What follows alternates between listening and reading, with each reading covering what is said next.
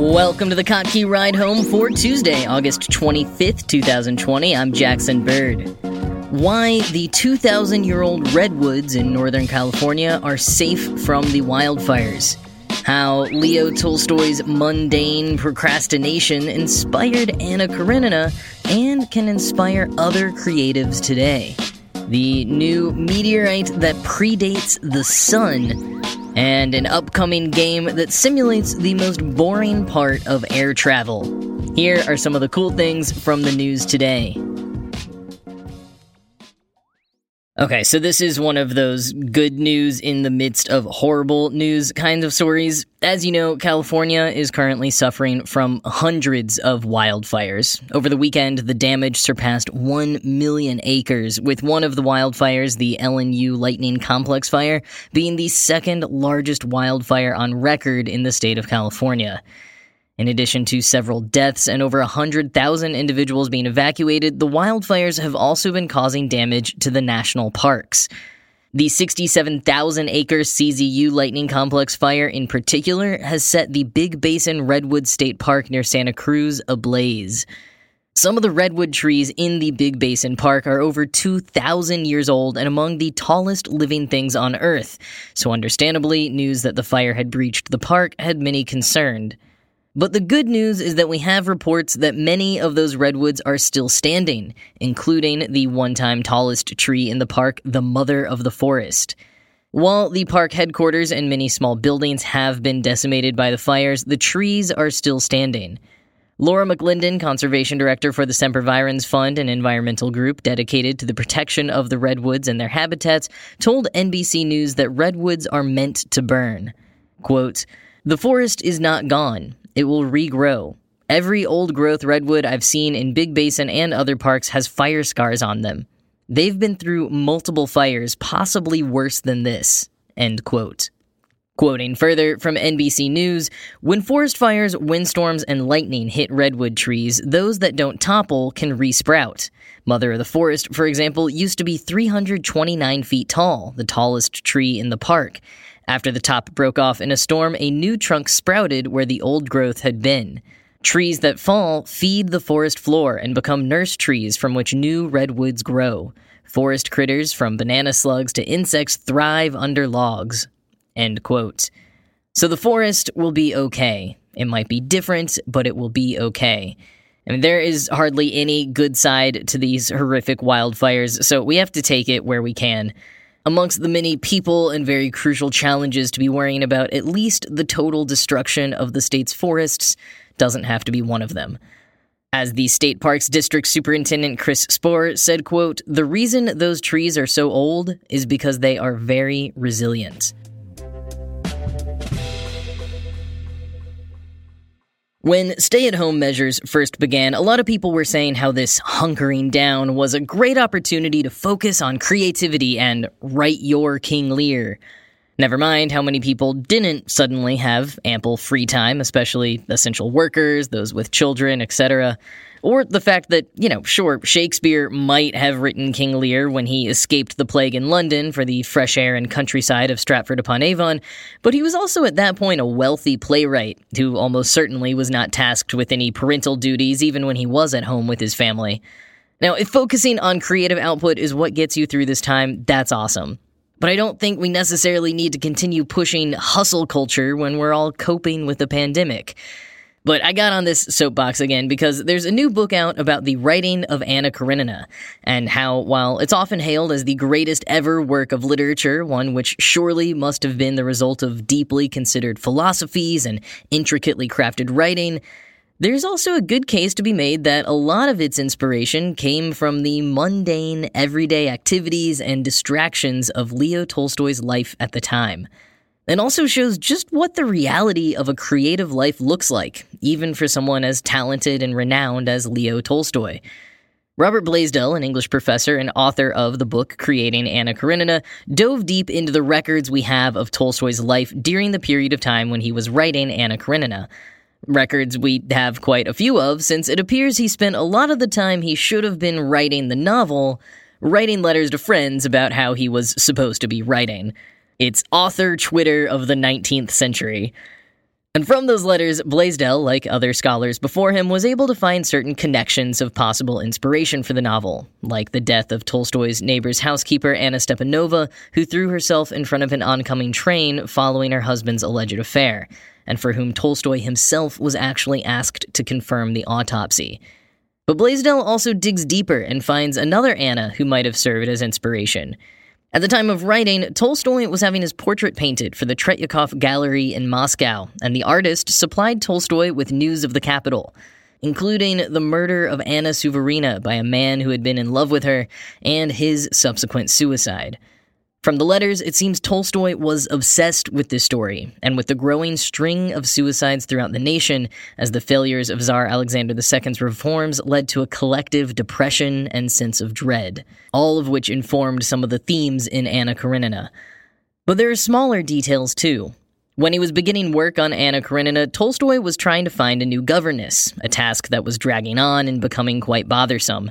Perhaps, Blaisdell proposes, this helped spark the inspiration for opening the novel with the dismissal of a governess.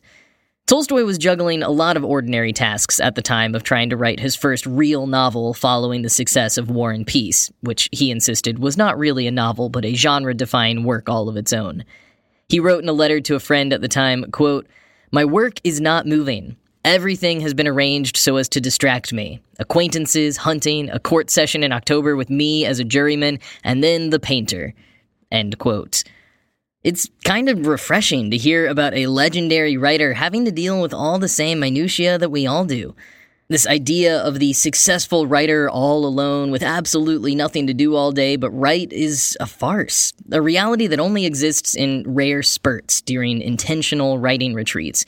Most are still dealing with emails, taking care of kids, attending events, getting the toilet fixed, running errands. Great authors are not immune from those tasks. And even after Tolstoy got his initial inspiration, wrote out the entire outline, and told a friend he could probably finish it in 2 weeks, and had published the first installment in the Russian Herald, he lost his focus. It ended up taking him 4 years, not 2 weeks. He wrote to a friend, quote, "My God, if only someone would finish A Karenina for me. It's unbearably repulsive. I'm disgusted with what I've written. I need to cross it all out and throw it away and disown it and say, I'm sorry, I won't do it again." End quote. It's heartening, in a way, to hear of the self-doubt that plagued Tolstoy, who even went so far as to focus on his charitable non-writing service acts in his life, believing they were much more important than novel writing. Giving it all up because you can't see the point morally and you don't feel good enough personally is a very relatable feeling. And this, too, may have been true for writing King Lear.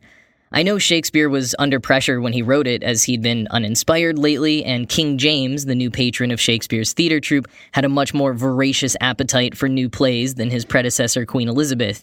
And no doubt Shakespeare had many everyday tasks and challenges distracting him from writing.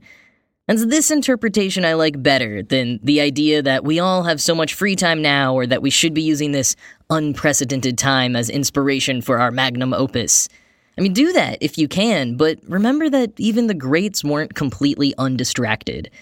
They didn't write constantly all day, both because they had more on their plates and because they, like all of us, sometimes lacked in inspiration and self-discipline.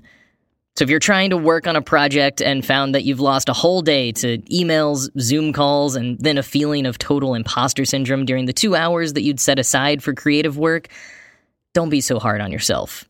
You're actually just behaving quite a bit like Leo Tolstoy.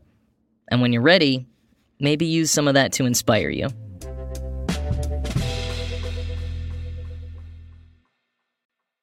In April of last year, a small meteor crashed into Costa Rica.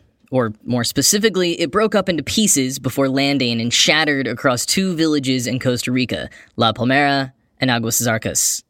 But there was something very unique about these meteorites.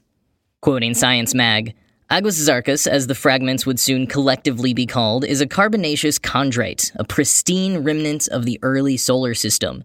The vast majority of meteorites are lumps of stone or metal, but true to their name, carbonaceous chondrites are rich in carbon, and not just boring inorganic carbon, but also organic molecules as complex as amino acids, the building blocks of proteins. They illustrate how chemical reactions in space give rise to complex precursors for life. Some scientists even believe rocks like Aguas Zarcas gave life a nudge when they crashed into a barren Earth 4.5 billion years ago. End quote. It's not exactly the first of its kind to be found, but it's because we have found one before that we have a good idea of how important it may be. Back in 1969, a meteor hit Murchison, Australia, and the dozens of amino acids found in those meteorites over the years, many of which don't exist anywhere else on Earth, jump-started the entire field of astrobiology. Both the Murchison meteorite and the Aguas Zarcas one contain dust from the ancient Milky Way, dating back before the formation of the Sun. While many of the organic compounds in the Murchison meteorite have degraded over time from being in Earth's atmosphere, scientists are hopeful that, with the assistance of modern developments and technology, they'll be able to uncover even more amino acids and perhaps even proteins, which have never been confirmed in a meteorite before, in the Aguas Zarcas meteorite. Though contaminated some by the rainforest it landed in, scientists are excited to have found the most pristine sample of the early solar system and pre-solar dust cloud ever. The discoveries they may be able to make over the coming years are pretty astounding, and honestly, it's just wild to think about the scientists and locals who got to hold these objects in their hands that are literally billions of years old, even older than the sun.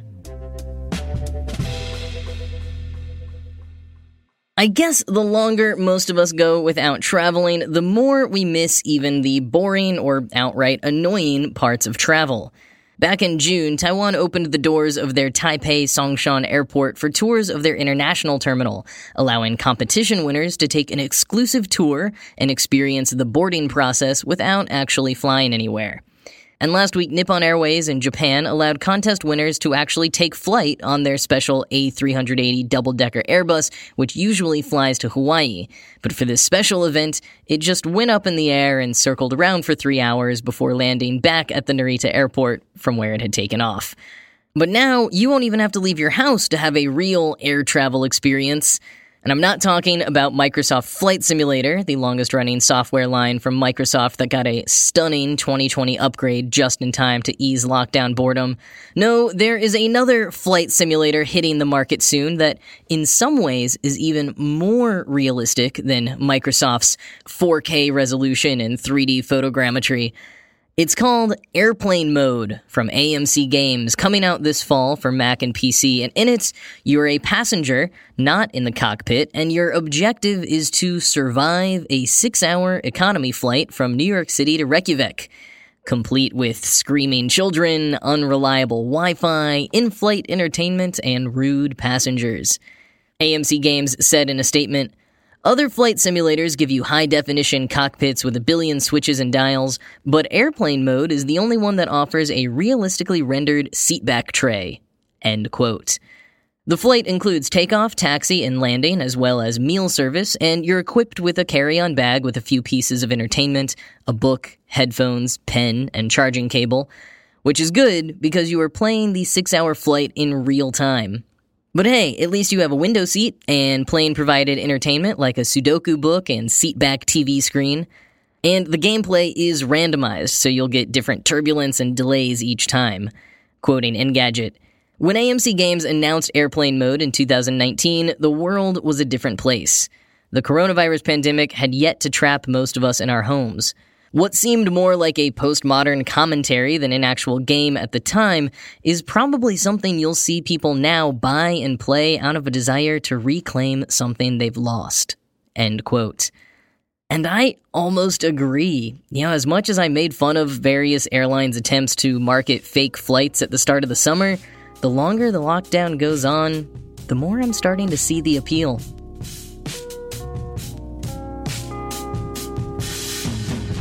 That is all for today. This show was produced by Ride Home Media and Kotke.org. I am going to go not work on my next novel and claim that I'm being Tolstoyan.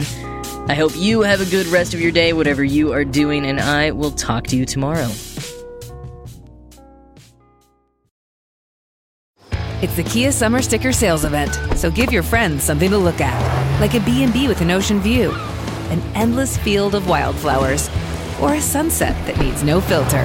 Make this a summer to share and save with a capable Kia SUV or powerful sedan. See your local Kia dealer or visit kia.com to learn more. Kia, movement that inspires. Call 800-3334-KIA for details. Always drive safely. Sale applies to purchase of specially tagged 2024 vehicles only. Quantities are limited. Must take delivery by 7/8/24.